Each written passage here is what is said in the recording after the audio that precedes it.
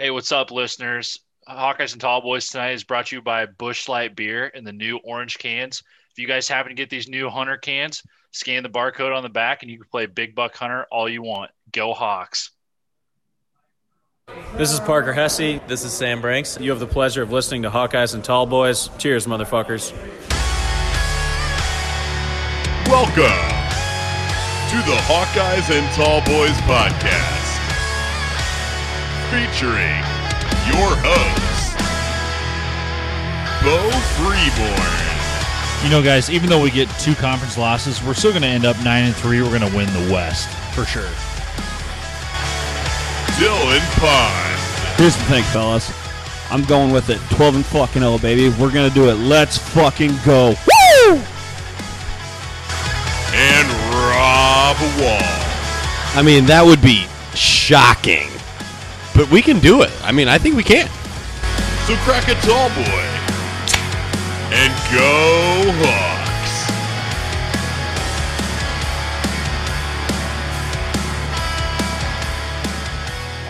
Okay, welcome into another episode of Hawkeyes and Tall Boys.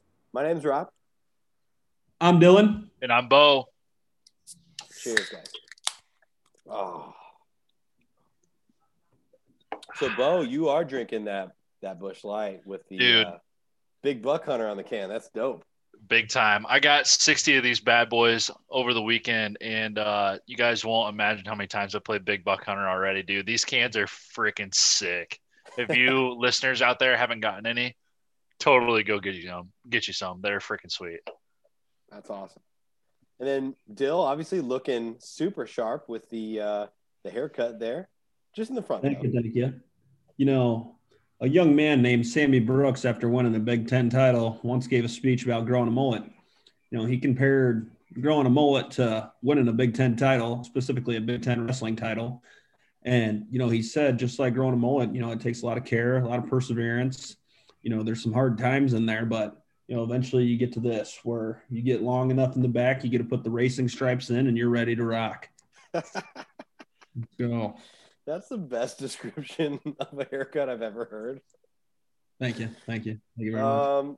And we are here. We are brought to you by Busch Beer and Busch Light. And we are going to get into another episode, guys. We have a lot to talk about. We wanted to cover this last weekend's win against the Nebraska Cornhuskers in Iowa City at Kinnick. It was an interesting game. Of course, we're going to get into some mailbag questions that we have. And then, of course, we're going to preview our matchup this Saturday against Illinois.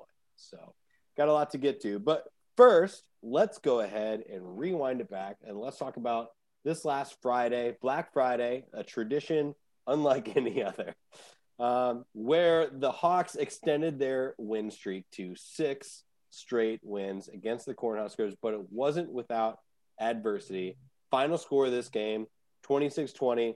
I'm going to start it off, guys. I had friends that listened to our podcast, and because all of us were very adamant and confident about going with the under in this game, they bet the under, and they were in the win column and took home some fat stacks. Love it. Love it. Good work, boys. Good work, boys. So listeners out there and degenerates alike, make sure you tune in because, you know, it turns out we do kind of sometimes know what we're talking about. Hashtag fans with sources. Love it. That's right. Dude, that was a tough game, though. Like, you know, Rob, you brought this up. It was supposed to be – so we played on Black Friday. We were not supposed to have it on Black Friday back until 2022. Thankfully, we got it back this year. Bless up on COVID. But what really stuck out to me was the run game. I'm sure we can all kind of attest to it. We all thought we were going to be able to run it down their throats. And the first half, Nebraska came to play. They switched up their defense, started with a 4-3-D, and they really shut our run game down. So we had to really rely on the pass game and Spencer Petras to bring us up and score some points on the board. So kudos to Nebraska's defense in the first half, but the second half we really got that run game going, and our offense really looked like they were humming on the ground. So, Dill, what'd you think about that? Yeah, overall, guys, it wasn't pretty. But you know, the one thing we got to remember is the trophy games never are. You know, we knew Nebraska was going to come in guns blazing, everything they had. Adrian Martinez looking for his first win versus the Iowa Hawkeyes, and himself played a hell of a game. Hats off to him. And yeah, like I said, it wasn't pretty. Got the job done. It took 4 field goals from Keith Duncan, a serviceable effort by Spencer Petras, and I know I got some buddies rolling their eyes there. And we can get a little bit more into Spencer Petras's performance a little bit later, but overall, guys, we got this done on the ground. Specifically, Tyler Goodson, 30 carries, 111 yards. Once again, getting up over that 100 yards mark. And you just can't say enough about our defense. And another thing we'll get into here in a little bit, but haven't given up more than 24 points once this year. Just an incredible stat for a team that's only 4-2 right now. So, and that streak stretches back. That holding opponents stretches back for 13 straight games, dating back to last year. So, yep. It's been an impressive run, and they continue to play well despite the carousel of losing people in the off season and players opting out and things like that. I will tell you guys, when I watched this game, especially after the first half at halftime, I was a few beers deep and I was like pulling my hair out, almost like, we talked about this on the podcast. I kept telling to anyone who would listen, like, we talked about how what Nebraska needs to do to win the game, basically. Blaine, I was just thinking of Blaine basically, but like, all they have to do is stop the run, and then I don't know what we're going to do. And they did that in the first half, and they went up by, it was tied at the first half. Obviously I was a little scared, and then they went up by 7. They came down and scored, and all of a sudden we're down 20-13 in the third quarter. But then we put together a drive, and we tied it up, and from there it was 2 field goals in the second half. I'm sort of glossing over a lot of things, but guys, I was a little bit scared, but we stuck with the run, which I didn't know if we were going to. Dude, and kudos to Brian Ferentz for sticking with the run too, because I don't know about you guys. I think I would have almost already started to allude to the pass, but honestly, I was looking back and I looked at my parents. I was like, man, this is giving me shades of Northwestern and Purdue. Like, we're going to fucking lose this game. Like, this is unreal. But kudos to Brian keeping on the ground. And honestly, my bad vibe last week was Keith Duncan. Way to prove me wrong. 4 for 4 on field goals. I love being proved wrong. Appreciate it, Keith Duncan. He was 4 for 5 there, Bo, because remember, he actually missed the 50-yarder to seal the game, and then Nebraska went for their potentially game-winning drive. You're right. Or who was it? Was that Heflin that came down with that interception? So, no, Van Valkenburg. Okay. Van Valkenburg caught it, but Chauncey Golson forced it. Okay, right. Yep. So, that's right. They called it a fumble, which that makes no sense to me. It looked like the ball was going forward, but whatever. I mean, I don't really care about that stat. Good for him. Good for him for catching it, though. Like, even if they would have ruled it a forward pass, it still could have been incomplete. So good for him for at least cradling it and getting the interception, fumble recovery, whatever you have it. Right. No, absolutely. And again, I know I touched on it earlier, but shouts out to our defense once again, bailing out that offense that's a little bit lackluster this year. I hate saying that, but literally that's what they've been doing. They're just the unsung heroes, man.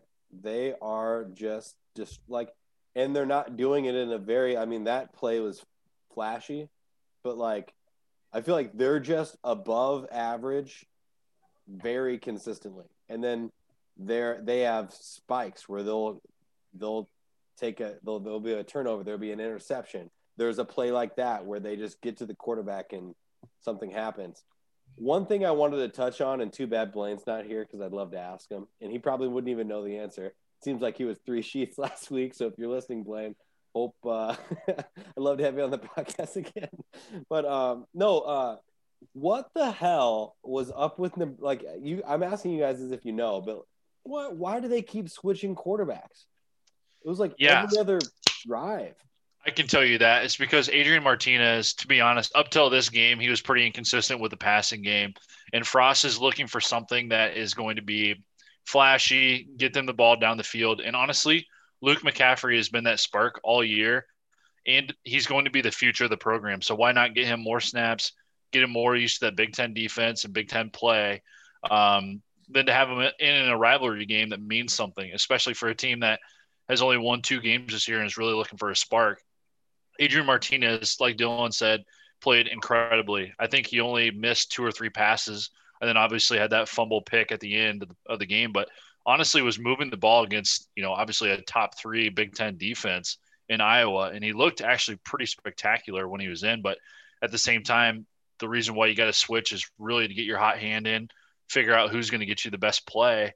And honestly, I think it worked in their favor to go back and forth with McCaffrey and Martinez. Yeah, I definitely agree with part of that, Bo. I think that worked well in their favor, especially because Luke McCaffrey was having a lot of success in the run game. I think it's been well documented over the years that Iowa struggles with those running quarterbacks, and once again proved that again on Friday. The one thing I will disagree with you on, though, however, and it's mainly because I've fought a lot of people on Twitter about this, regarding the Iowa Hawkeyes, people saying, why not just throw in Deuce and, let him, go through his growing pains and let's not even just deal with Spencer Petras. And I don't like that thinking, throwing a guy in there too soon is how you wreck him. I think of guys like, Johnny Manziel, of course, he's another one that was fucking sniffing blow off of, toilet bowls and whatnot in Cleveland partying. But, I think of guys like him that get thrown in their rookie year in the NFL and, essentially just derails their career right away. So I never liked that idea. I like, how Iowa does in the developmental process, letting those guys sit behind the guys that have been around a while and, learning from them. And then, if a guy like Deuce Hogan comes in next year and he's the next man up, great. He's got a year, under his belt and whatnot. But again, I don't really see that happening with, Spencer being, the supposed practice all-star that he is and, kind of getting over his case of the freshman yips he's a sophomore. So the, first year starter yips. So again, overall my thought process there, no need to throw somebody in there before they're ready. And I know, Bo, what you're saying, because that's exactly what Scott Frost said, Luke McCaffrey's the future of the program, but again, why ruin him, when you got a serviceable quarterback in Adrian Martinez? So I want to up you one more. So he actually started the week before and played 2 weeks before and played actually pretty well. I can't tell you if they won or lost. I think they lost. They beat Penn State when he started. So he had a high. He played against Illinois, who we have to play this week, and they obviously lost very bad. And then and they brought in Martinez, but at the same time, he's a redshirt freshman, so he's already got 2 years in the program. Whereas Deuce coming in a little early, doesn't really have the offense down. So I wouldn't necessarily say that he was feeding him to the wolves, although he is the future of the program. I just think that he needed more game experience, and I think that's the mentality behind having him play.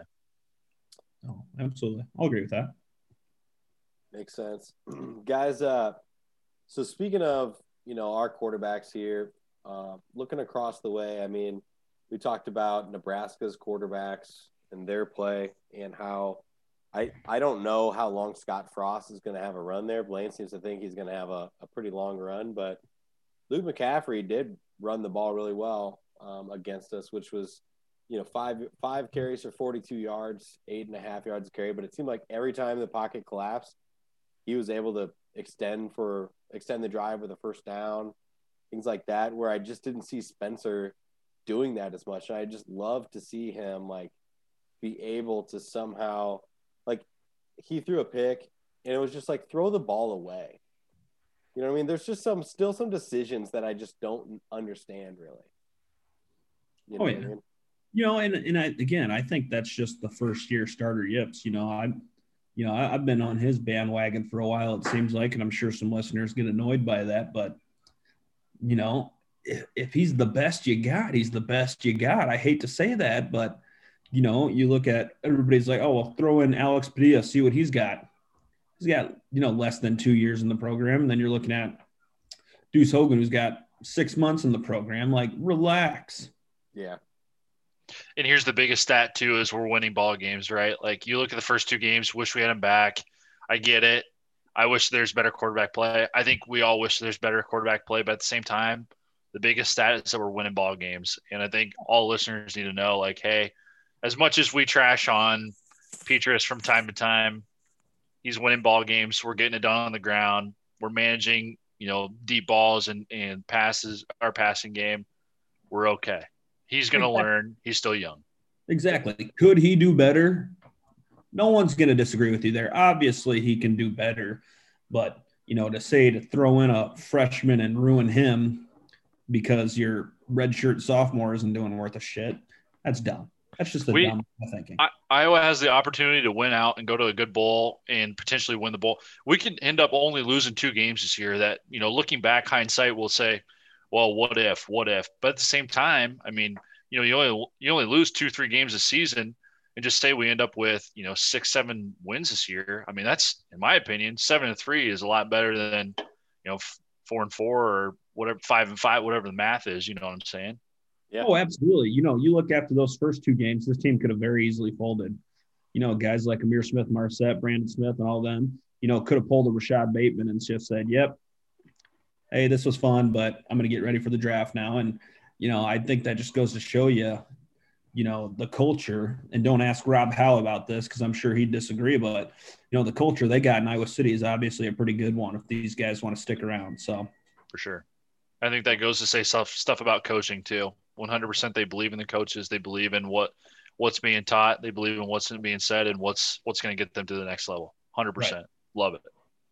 Well, to wrap this game up, guys, I really think that the really make it or break it situation came down in the fourth quarter. I think when we went for it on 4th down, got it, ended up scoring a touchdown there.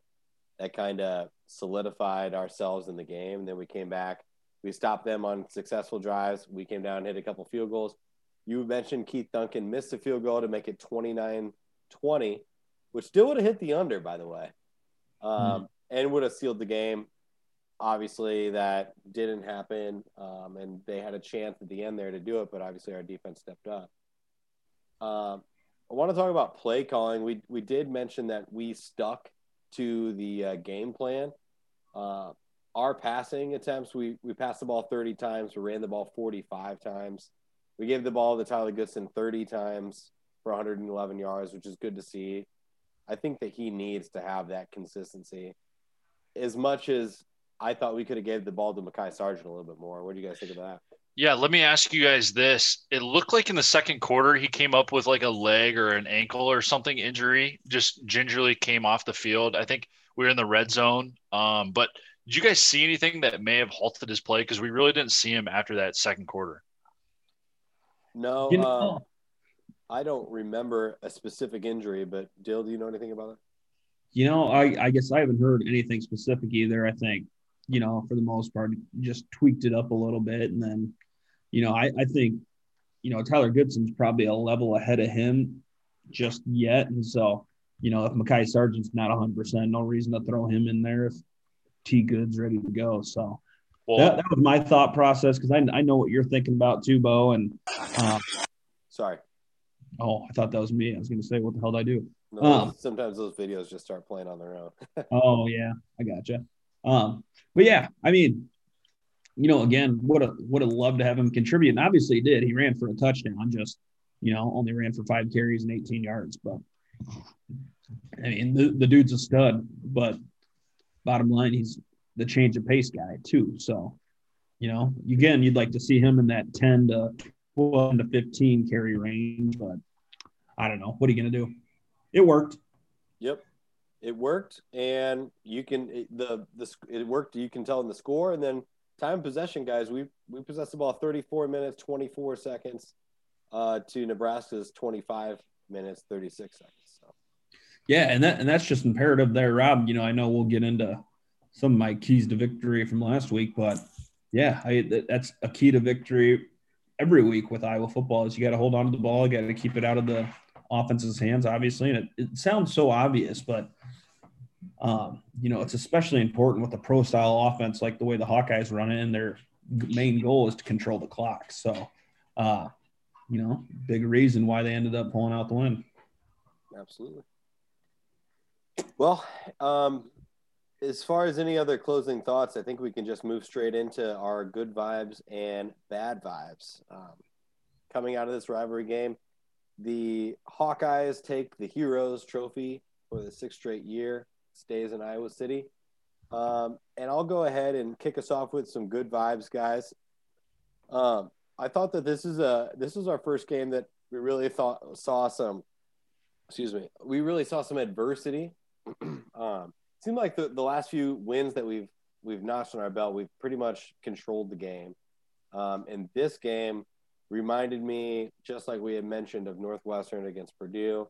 I think just the ability to go up against that situation when we're down after halftime by a touchdown and just not abandon the run, stick to the game plan. And I think that comes with just the veteran coaching. So I would say good vibes goes to the coaching staff here. I think this is a well-coached game. Only 2 penalties for Iowa too, which was really nice to see. The other bad vibe, I would say, is that it just didn't look like Spencer was super accurate on his throws. There was a lot of incomplete second down throws that I saw that kind of put us into a hard 3rd and long situation. And I just wish that there was a play, I think he threw to Nico Reganey, and he threw a pass to Sean Byer, and Sean Byer made an excellent catch. But, I mean, there's a few throws where I was just like, either Nico's got to dive and fully lay out to get that pass, or it's like, put a little bit better touch on the ball. Like, I don't understand. I mean, we get into a play calling situation where I feel like we have a perfect play action dialed up and it works. Like, he's open and we just miss him. So that's my bad vibe. I think if we start hitting on those strikes, I think we got a chance to beat some decent teams. I think we're kind of a sleeper team right now in the Big Ten. Sorry, that's kind of a long rambling story, but what do you think, Bo? What's your good vibes and bad vibes? Yeah, dude. You know what? I'll start out with bad vibes because I'm going to echo you too. To be honest, I'm on the Spencer Petras bandwagon fan too, but at the same time, like I think we are average quarterback away from being an elite team. To be honest, all he has to do is play average. And I think that he's missing a ton of throws where I think he definitely can get a lot better. But at the same time, I guess we'll just see. It's just going to be about the progression. But he missed Nico just a little bit in the back of the end zone, which I think would have been huge for us. And still just kind of has some happy feet in the pocket. So again, growing pains, but I think that's something that we can fix. So that's my bad vibe too. Good vibe. We've talked a lot about this defense and how good this defense is. I know we've kind of outlined this before, Dill. I may be stealing your good vibe from maybe a week or two ago, but Jack Campbell is the real fucking deal, fellas. Like, saying it. No one's been listening, but I've been saying it. Go on. Dude, he is so good. And here's the deal is he had 8 tackles, 6 solos, 2 tackles for losses last week. And he did this as the second teamer or the second starter behind Seth Benson. So nothing to discredit Seth Benson. This should be Campbell's spot if he didn't have mono. The dude is playing unreal. And after listening to Kirk Ferentz's presser the other week, he compared him to Chad Greenway. Like, are you fucking kidding me? Is he that good? I definitely think that he has the potential to be that good. Like, I am jacked up after hearing that. I was going to say, Bo, I did hear Kirk say after he said that, he immediately said, not trying to put any unwanted expectations on Jack by any means. Yeah. But, they have some similar traits. And I've also heard Phil Parker compare him to Josie Jewell and the fact that, he's just the nicest kid in the world. And, you get him in a helmet and put him out in between the lines and he's just a whole different animal. So, and Kirk said in his presser, what really impressed me too, Kirk said in his presser, he said the story about Chad Greenway. He's like, we were playing a football game. I think it was like 04 or 05. And Chad was on his recruiting visit. And I was at halftime, saying this speech, and you could see, I believe it was at halftime or maybe at the end of the game. Anyway, Chad was in the background, like intensely listening to everything he said, was just getting jacked up. And he's like, he had the most energy of anybody in the room just listening to me speak.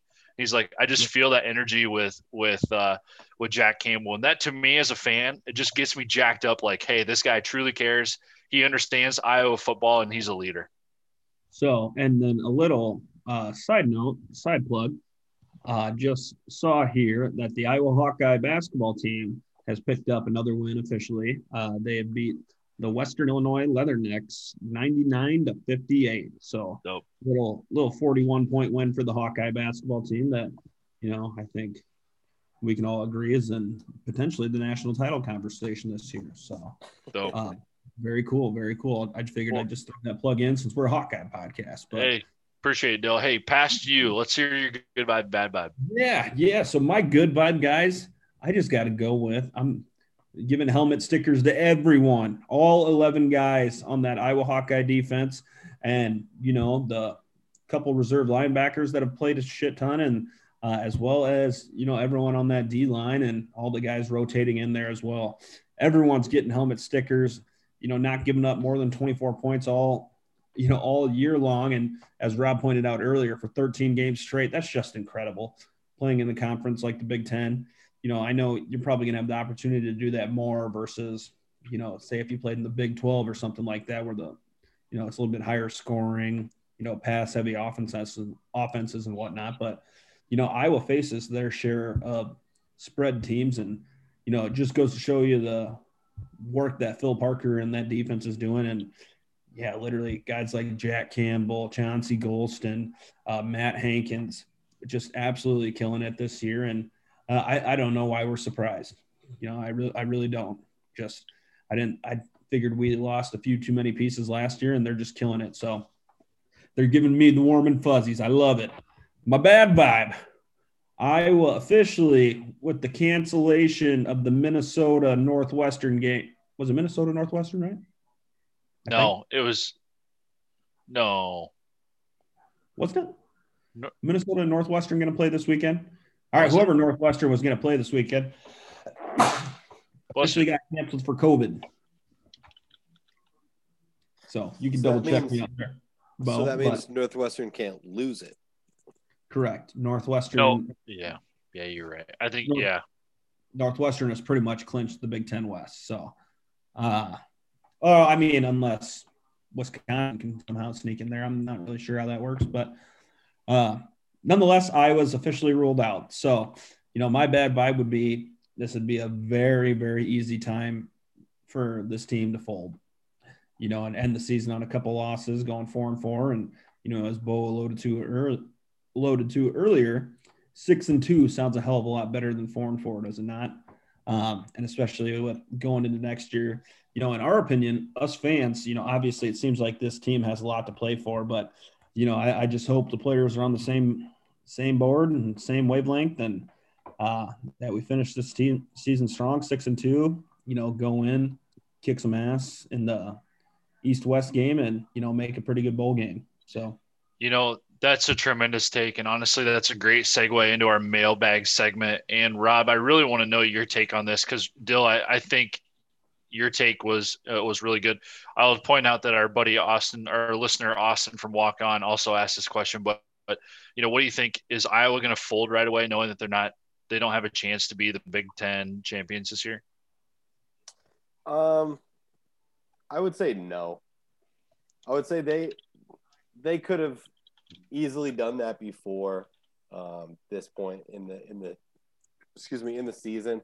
I just think that the way that these guys are coached, the old school regime that we have, the pride that they harp, in the locker room and things like that for these Hawkeyes, I just think it doesn't seem like a very Iowa thing to do for them to just like throw it all away. I couldn't see that happening, but I don't know. Stranger things have happened, Yeah, I think it's going to be really like heavily relied upon by the coaches to really get them up and really get them going. But I think the senior leadership there has got to be something that we got to look at too. What's really disappointing too is that we look at Northwestern's going to play likely Indiana, knowing that Ohio State doesn't have the eligibility to play in the Big Ten title game. And Indiana last week, their starting quarterback, Michael Penix Jr., just went down with an ACL injury. So essentially you're looking at this as, damn, if Iowa played in the Big Ten title game, they're probably undefeated. They'll probably beat the shit out of Indiana. and they'll likely get into a BCS bowl game, the playoff game, right? Likely if we're undefeated. But now we look at if we win out, we'll probably play Ohio State in the crossover game, which would be probably your Big Ten title game. See, that's kind of my thought process too, is that would be essentially the, makeshift Big Ten title game where, I wouldn't mind seeing Northwestern and Ohio State go at it, but I don't know. I just think Iowa would have a better shot. I think, don't get me wrong. Northwestern has the bragging rights. They got the W. I just think if they played again today, I don't know that the outcome would end up the same. Yeah, I think you and me and I think all three of us are in the same boat as that. I think that we all think that Purdue was a bad loss, but I also think that Northwestern wasn't a great loss either. No, they're and that's the thing. They're a stout team defensively. Patty Gallagher on that squad. We've been talking about him for a couple of years on this podcast. Now he's a pain in Iowa's ass. He's a stud. Seems like every time he plays Iowa, he's got 15 tackles. So yeah. So the dude's a player, but I'm going to answer my own bad vibe because I don't think the Hawks are thrown away this season. I don't think, just the way you get it or the sense you get from hearing the guys talk, the guys like Tyler Goodson, the guys Spencer Petras, the guys on the defensive side of the ball as well, Tyler Linderbaum. It's, you control what you can control.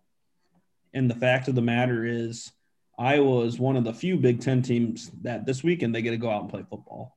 And that's what we got to remember at the end of the day. This is a game that these kids love to play. And, it's just so happening to give them a free college education as well. So I think the boys finish out the season strong. Not saying they won't slip up somewhere, but, it won't be for a lack of effort. I can say that. For sure. No, I like that too. Well, I think that's a great segue. You talk about some of the senior leaders on the team. I think we talk about the offensive line a ton here because we all love Iowa offensive linemen. Another great question come from our buddy Jake from Mount Vernon. And he asked, does Hawkeyes and Tall Boys think that Tyler Linderbaum is going to the league after this year? Do we think that he's going to come back, or do we think that, hey, he's going to take that step and go straight to the league after this year? Rob, I'm going to pass to you right away. What do you think about this? Tyler Linderbaum. I think that so there's an article that I was looking at from The Athletic. Shout out to The Athletic.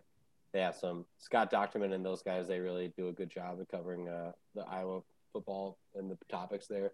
One of them said how Tyler Linderbaum went from D lineman to the nation's top center. So they're saying he's the best center in college football right now. I think that as a center, I think you would want more snaps. I think that, he would want to stay around and continue to show like his abilities, because I feel like, correct me if I'm wrong. Centers can get injured, but I think it's kind of rare. I think that if you look at all the different centers that have done super well in the NFL, I don't think of them getting injured very often. And I feel like that it's like having like a good like quarterback sort of the offensive line, I guess, being able to call the huddle and point out like the coverages, and the middle linebacker usually what they call out. Unless you're from Nebraska. What do they do that? Oh yeah. Never mind. We didn't even cover that. They switch centers. They switch centers just as often as they switch QBs. Honestly, it was just about that often. I'm saying that Tyler Linderbaum sticks around for another season because this is a throwaway year. Yeah, and I'm going to agree with you there, Rob, and especially because he's a redshirt sophomore. And my thought process there is, those guys from Solon typically, for the most part, smart kids. I think they want to get their degrees, and then go on to hopefully have a career in the league. You saw that with guys like James Morris, who could have potentially left early. A few others as well. So, that's my thought process. And just personally thinking about it, self-proclaimed best center in the NBC in the year of 2011. So I was a center, so I kind of know what Tyler Linderbaum's going through, learning the position.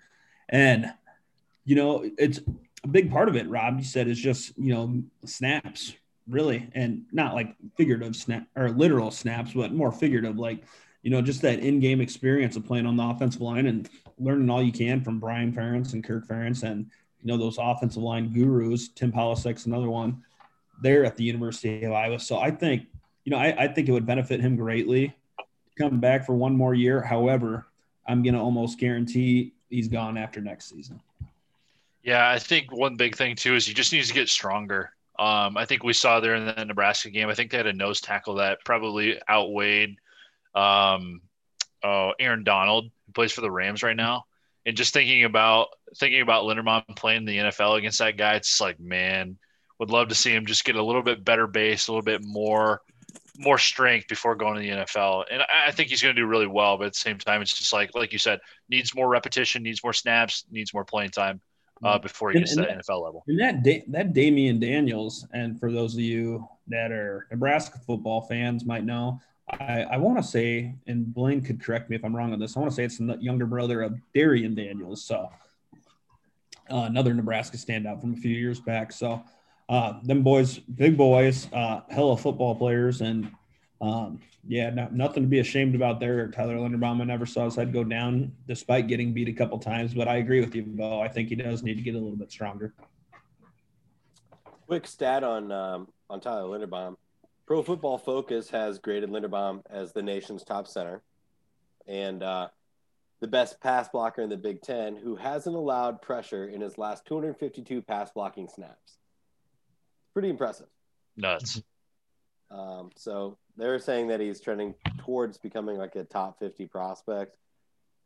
I don't know. Like, he probably knows he's eventually going to go to the NFL, but I still think as a redshirt sophomore, like, he's still got a lot of time to go.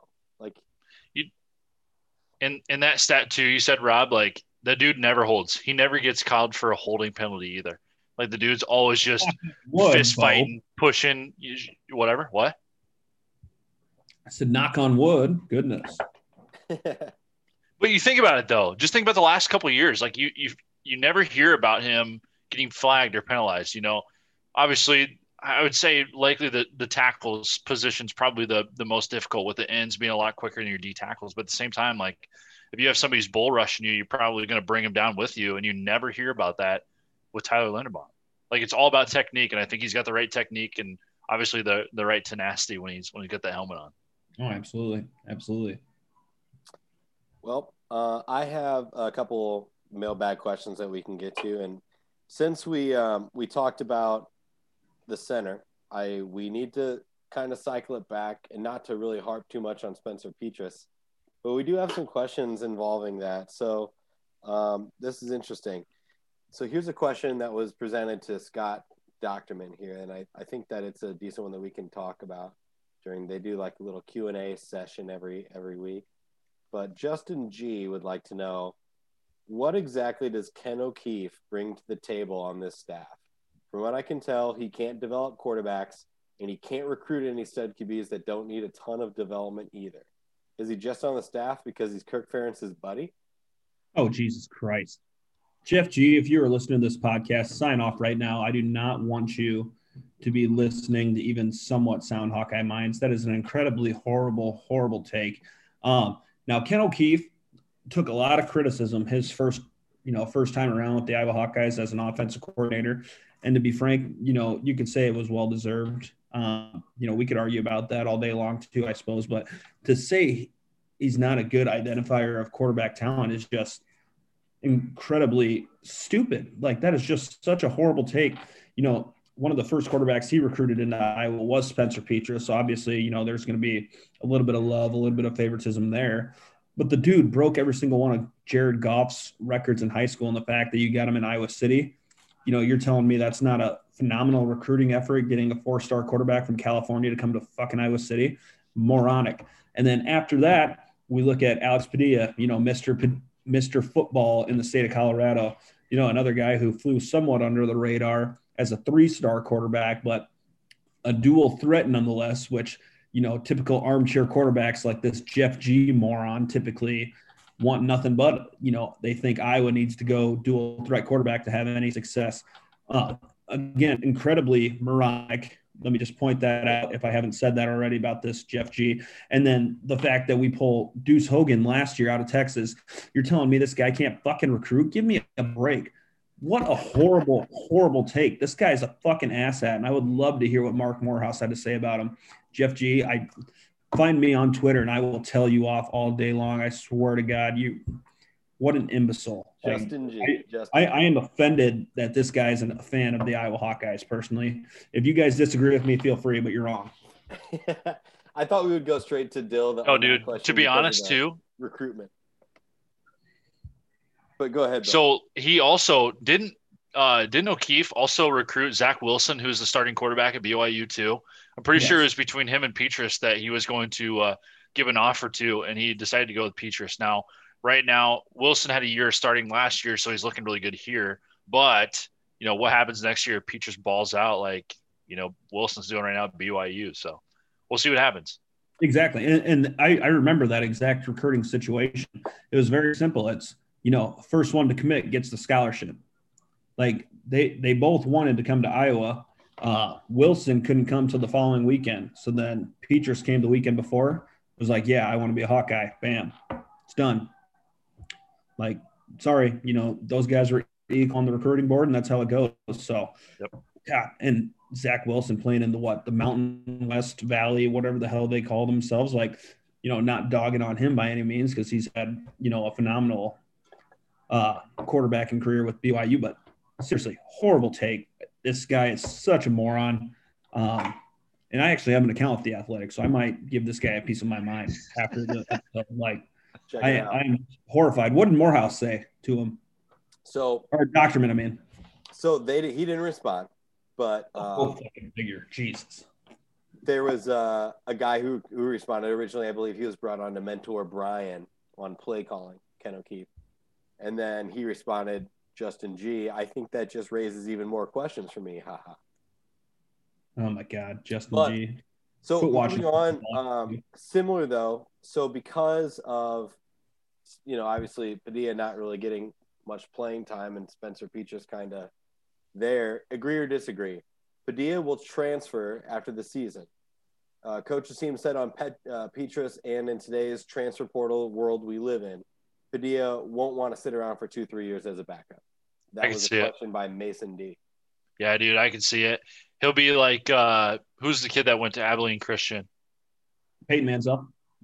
I bet he'll be just like Mansell. But honestly, I bet he goes to a D1 AA like a UNI, Indiana State, the Valley Conference, basically. I could see him transferring to something like that.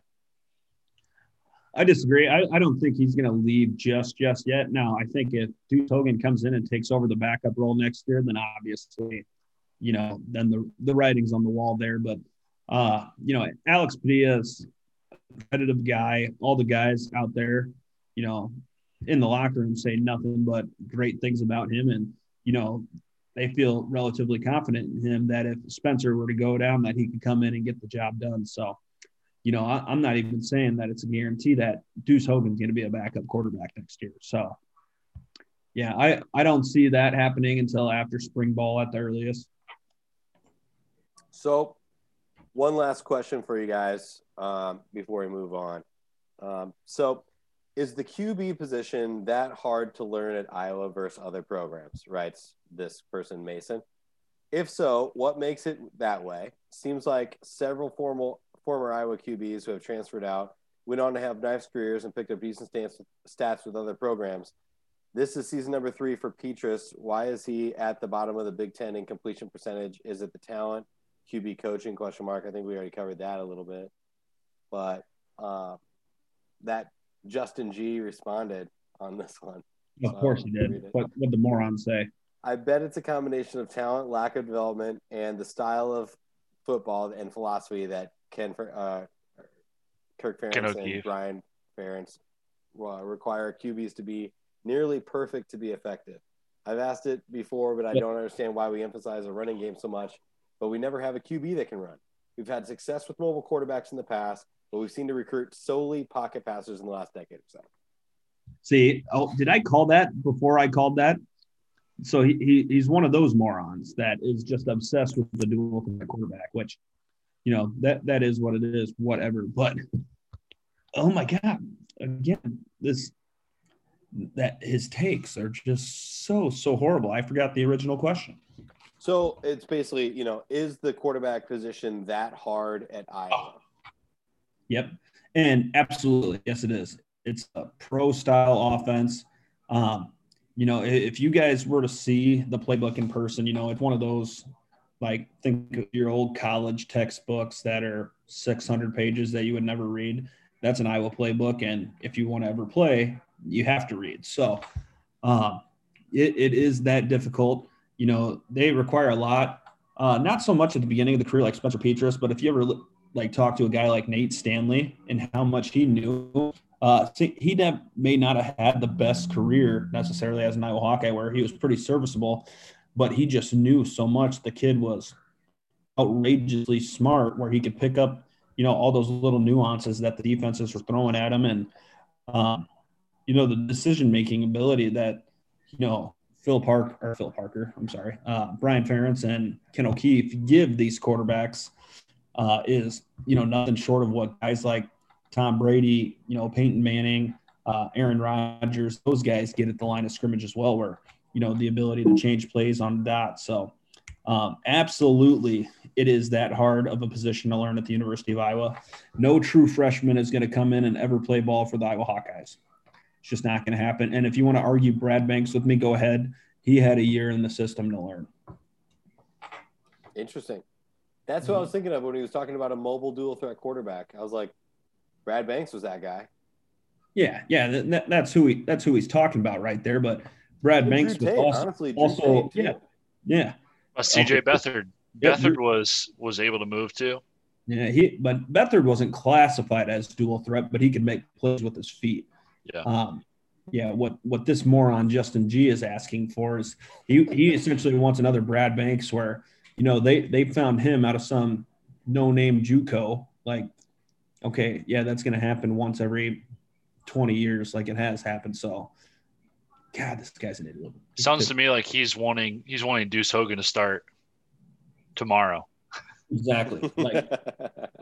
Yeah, and then he's going to be the same moron, that when Deuce Hogan throws 2 picks because, he can't read a Big Ten defense yet, he's going to be like, yep.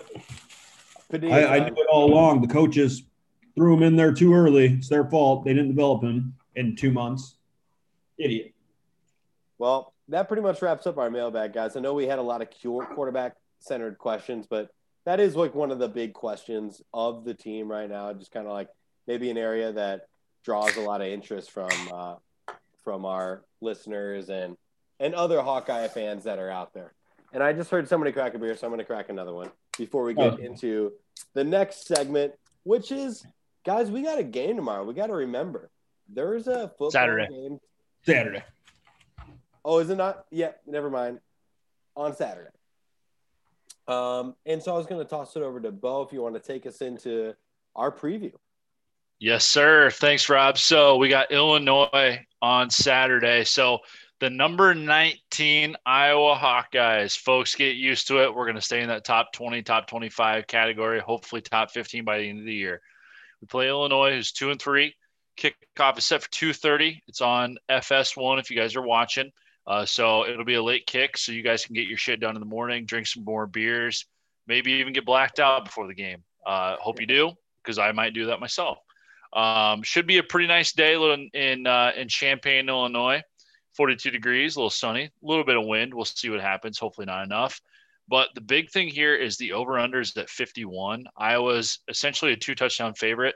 Right now, they're 83% favorites to win on this game up on ESPN. But last week, we're essentially 14-point favorites or 2-touchdown favorites against Nebraska. We obviously did not cover that. And we were obviously on the under there. So some pretty good stats against Iowa here. Just to kind of start my own little preview here, Illinois has been pretty consistent, and the unfortunate part about that is just with COVID.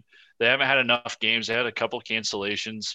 and really they haven't had a chance to get their offense or their really team going. But they won the last two of their games, Nebraska and Rutgers, and they have outscored opponents 214-60 in the last two games. Like they've been putting up some fucking numbers. I'm sorry, that is incorrect. They put up some serious numbers the last two games, not 214. Sorry. No, it's okay. But they've looked pretty good. They've lost to Minnesota, Purdue, Wisconsin, but they've looked pretty good the last couple of games. And they had a bye week because Ohio State had COVID last week. So they've had 2 weeks to prepare for Iowa. Look for this game to be a pretty good game. I think something that Illinois probably was watching that we need to figure out, and this maybe leads into Dill's keys to the game, but I don't want to get ahead of ourselves. But I think just watching the way Nebraska played our team in the first half would probably be a good place to start as far as game planning for this Hawkeye team. But Dill, what do you think of the game this Saturday? Yep. So what I'm thinking, fellas, so this Illinois team, just looking at their record a little bit this year, I think the best way to describe them so far to this point has been inconsistent, where, they beat Rutgers 23-20, piss pounded Nebraska 41-23, but then their losses are what stick out to me. Losing Wisconsin, understandable. Wisconsin's a good football team, but in the manner that they lost 7-45, and then lost to Purdue as well, close, tight game, 24-31. And then Minnesota versus Minnesota, they lost 14-41. And, and I know Bo touched on it a little bit that they got hit with the COVID bug, so that's probably, been part of it as well. But yeah, you just don't know what team you're going to face this week. And, I think as far as, the coaches are concerned, we're facing that team that, essentially beat the team we just skated by, by 18 points at Memorial Stadium. So, Illinois is going to come out guns blazing, and they're another team that, haven't lost or haven't beat Iowa in quite some time. And, they're going to come to play. Brandon Peters, I know, has been, having a heck of a year thus far. Yeah, God, I just, it's one of those games that makes you nervous, I guess. Rob, what are you thinking? You're from Illinois. Yep. So, guys, may I remind you that the last time we played Illinois in Champaign, the Hawks won 63-0. We almost put a 70 banger on them. So now that was in 2018. We're looking at different teams, different defenses, but I do think that our defense is elite, as the stats can seem to indicate. And this Illinois team is pretty much a question mark. They lost to Minnesota who has the worst defense in the Big Ten, and they got blown out. Now, I don't know. Is that because, Minnesota is just that good? No. Is it because maybe Illinois had a bunch of players out for COVID? That maybe, but how good are those players? Who did play? Who didn't play? I guess those are some key questions that I would want to know. But they have guys who can make plays just like anybody can. But I honestly think that they're similar to a Purdue, where they like to pass the ball around. They like to run a lot of run and gun. In the past, they've had dual threat quarterbacks, which I think could sometimes give us a little bit of trouble. But I don't know. We leaned on our defense so much this year. I think that I'd be hard pressed to say that Illinois scores more than 20 points.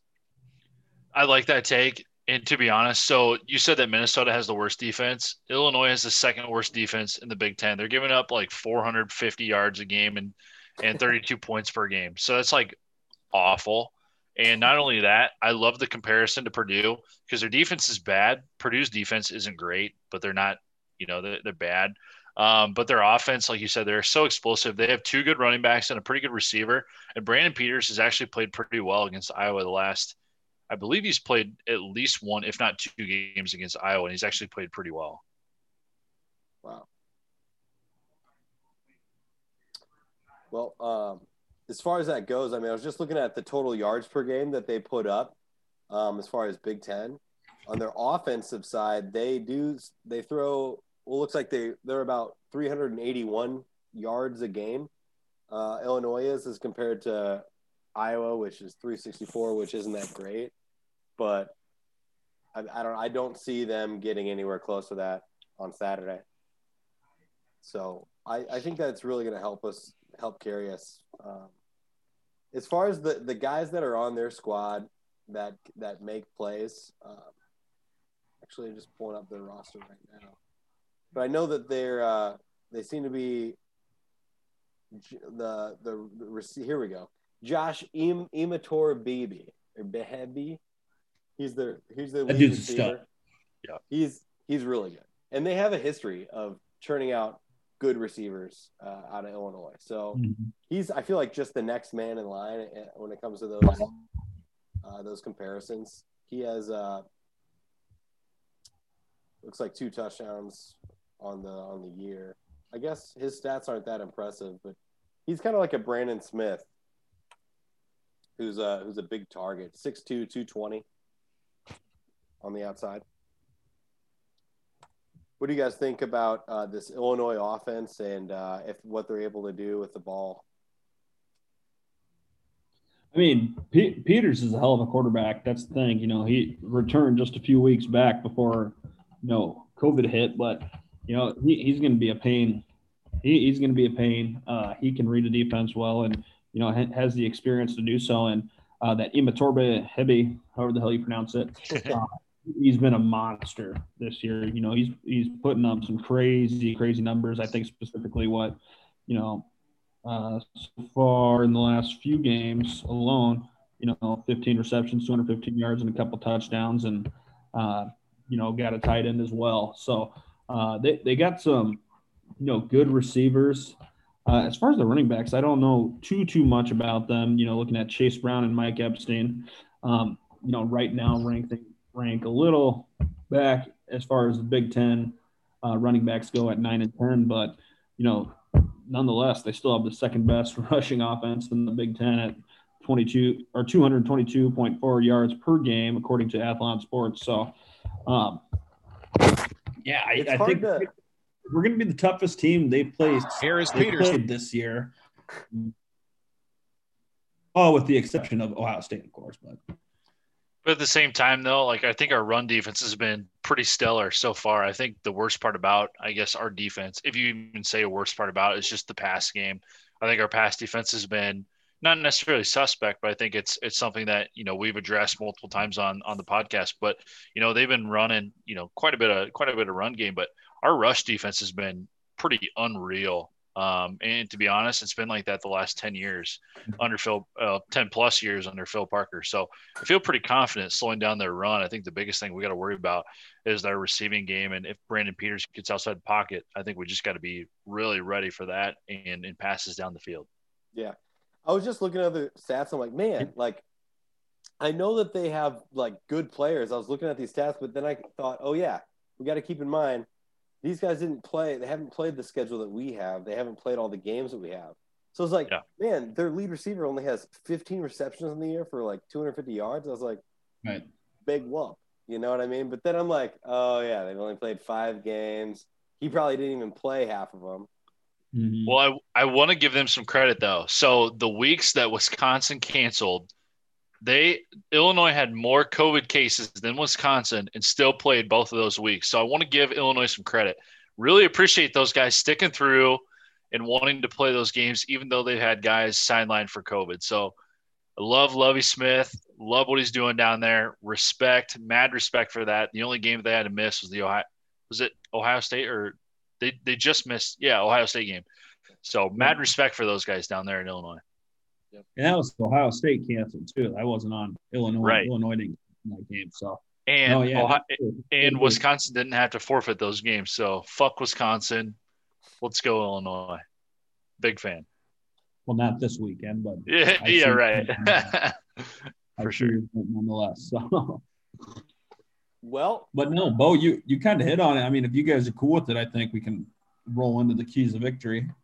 Let's do it. I was just gonna say, let's take it. Let's head down to Dill for the keys to victory. Nice. Oh, I touched on this one earlier, y'all. But number one, key to victory versus the Illinois Fighting Illini is going to be time of possession. We've got to hold on to the ball. We've got to be able to make plays. I'm looking at Spencer Petras for this one. This is a great time to have your breakout week, young man. Put your name on the Hawkeye map. We're counting on you. Take a big deep breath before you get under center every play. And just do what everyone in that football complex knows you can do, and have yourself a day, young man. Second, this has been a common theme as well, but it's going to be very important yet this week with the defense in Illinois. That's not one of the better ones in the Big Ten. I'm going to say it. You guys already know. You want to say it in unison with me? We're going to run the damn ball. That's what we need to do. If Spencer Petras can be a game manager and we can run the damn ball, and T. Goodson and Mekhi Sargent can go off a little bit with a touchdown or a couple touchdowns each, we're going to have a good day. Bo alluded to this one. Number 3, our pass defense, and specifically big play pass defense. Now, if teams want to play like Nebraska and throw the ball underneath all day long, let them. That's okay. That's what the 2-man under's for. That's what our bend but don't break defense is all about. We can let Illinois kick field goals all day, and if our offense is rolling and we're scoring touchdowns, it ain't going to matter. So those are my big 3. What do you guys think? Love it, dude. I think the biggest thing right there is time of possession. I think we really need to dominate the time of possession here. Rob, what do you think? Yeah, time of possession for sure. The last 2 wins that Illinois has, they've dominated the time of possession. They actually, when I was looking at their game they won against Rutgers, which was a close game. They ran the ball 59 times, and they only passed the ball for 18 times as a team. So I feel like they can be versatile. I think that they have playmakers in the pass game, but they kind of seem to me the way that Minnesota is a little bit, in the way that they seem to give the ball to Mohamed Ibrahim, just a shit ton. And even though they have like guys like Rondale Moore and that's Purdue. Rashad Bateman. Rashad Bateman. That's what I'm thinking of.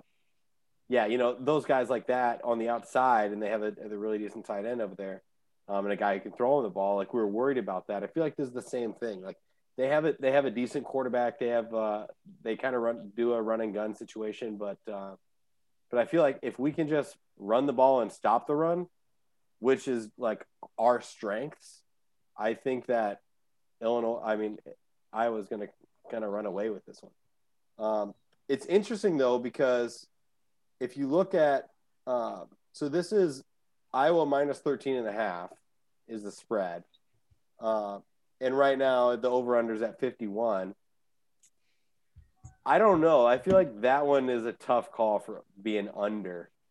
But it's tough to say under when you beat them 63-0 a few years ago, and seems like if we just play our game that we normally play, we should come away with a pretty handily a win, or pretty handedly, you know what I mean? So I guess what do you it's hard to, as far as these numbers I'm getting from, as far as all the degenerates out there and the betting lines, I feel like these are sort of right on the money. It's tough. The worst part about it is that Iowa really hasn't scored a whole lot when they play at 2:30. They usually score a fuckload when they play at 11 o'clock. So that makes me think the under. And these games usually are really close, especially with games that we should win. They're not going to be blowouts like what we saw against Michigan State. Illinois likes to keep it tough. Plus, they're on a 2-game winning skid, and they had an extra week to prepare for Iowa. I see this personally being an under score. It's going to be close. I don't know about the spread being 2 touchdowns is quite a bit. And I'll get to that in my prediction a little bit later, but that's my opinion on that. Is you go with the under. I don't know if you take the spread. Tough. I partially agree with Bo. As bettors out there, you're going to hammer the under, and you're going to hit Iowa with the spread. This is going to be very similar to like a Minnesota-Iowa game, like 35-7 type score. Interesting. Wow. Mhm. I got Iowa 24-13. Oh, are we going with predictions? I didn't know we were already going with predictions, but okay, I like it. Yeah. I just meant in general. Oh shit. Yeah, Sorry. that's okay. My prediction is that we're going to keep it 7 straight. Iowa hasn't lost to Illinois since 2008. We're going to win 24-13. Okay. I'm going 31-13. So a little higher scoring, and we cover the spread myself. Love it. Really? 31-13.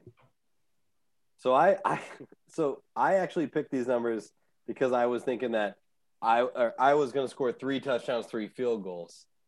And so I was thinking that we're going to have a final score of 30, which means if they hit the under, then Illinois has to score less than 21. So I think that's doable, and I think that 13 is a score that I think that we would allow, because we're definitely going to allow under 20 points, 20 or under for sure, especially against this team. So I was thinking 30-13, Dale. Nice. Not like we're playing Price is Right or anything. Undercutting me by 1. I see you, Rob. I'm going to remember that. But think about it. I mean, we haven't shown the ability to score a shit ton of points, and our defense seems to be able to shut people down. Yep. Illinois doesn't have a prolific offense, and they don't have any, like, I don't know. It's tough to say that they don't have any NFL prospects on the offensive side of the ball that are playmakers. Maybe Emator or that guy is, possibly in there, but I mean, they're above average college football players, and I think that's the type of stuff that our defense eats for lunch. Well, think about this too. Like when we played Michigan State, we had points off of special teams too. So, like you said, I don't know if our offense is capable of scoring that many points unless we are getting great field position, close to the end zone. I'll tell you what. You know what? If we score 3 touchdowns, we win the game. Yeah, I agree. I bet if we score 3 touchdowns, we cover and win the game.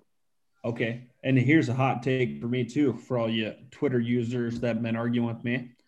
I'm going to go with a hot take here. I think Spencer Petras throws 2+ touchdowns this week. Really?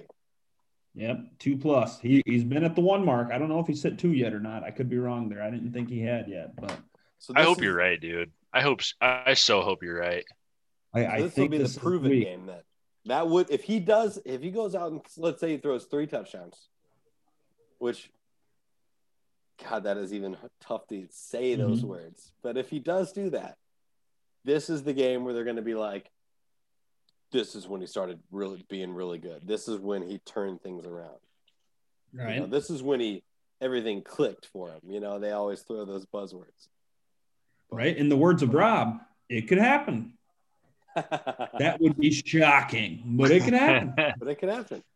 And here's the deal. He's got 4 touchdowns, 5 picks. It'd be sweet for him to get at least 2, if not 3 touchdowns in the air.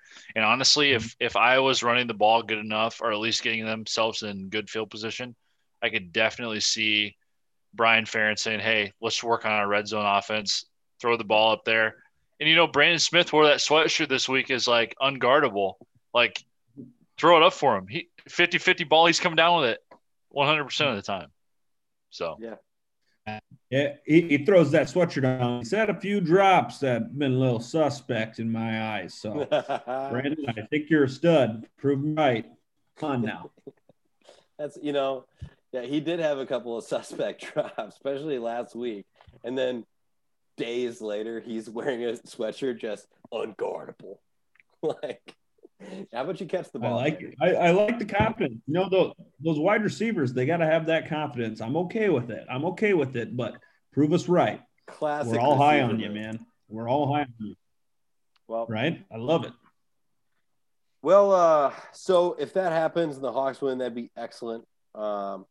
We went into our predictions, guys. What else? What are some final thoughts we can leave our listeners with before we close this thing out? Got anything, Bo?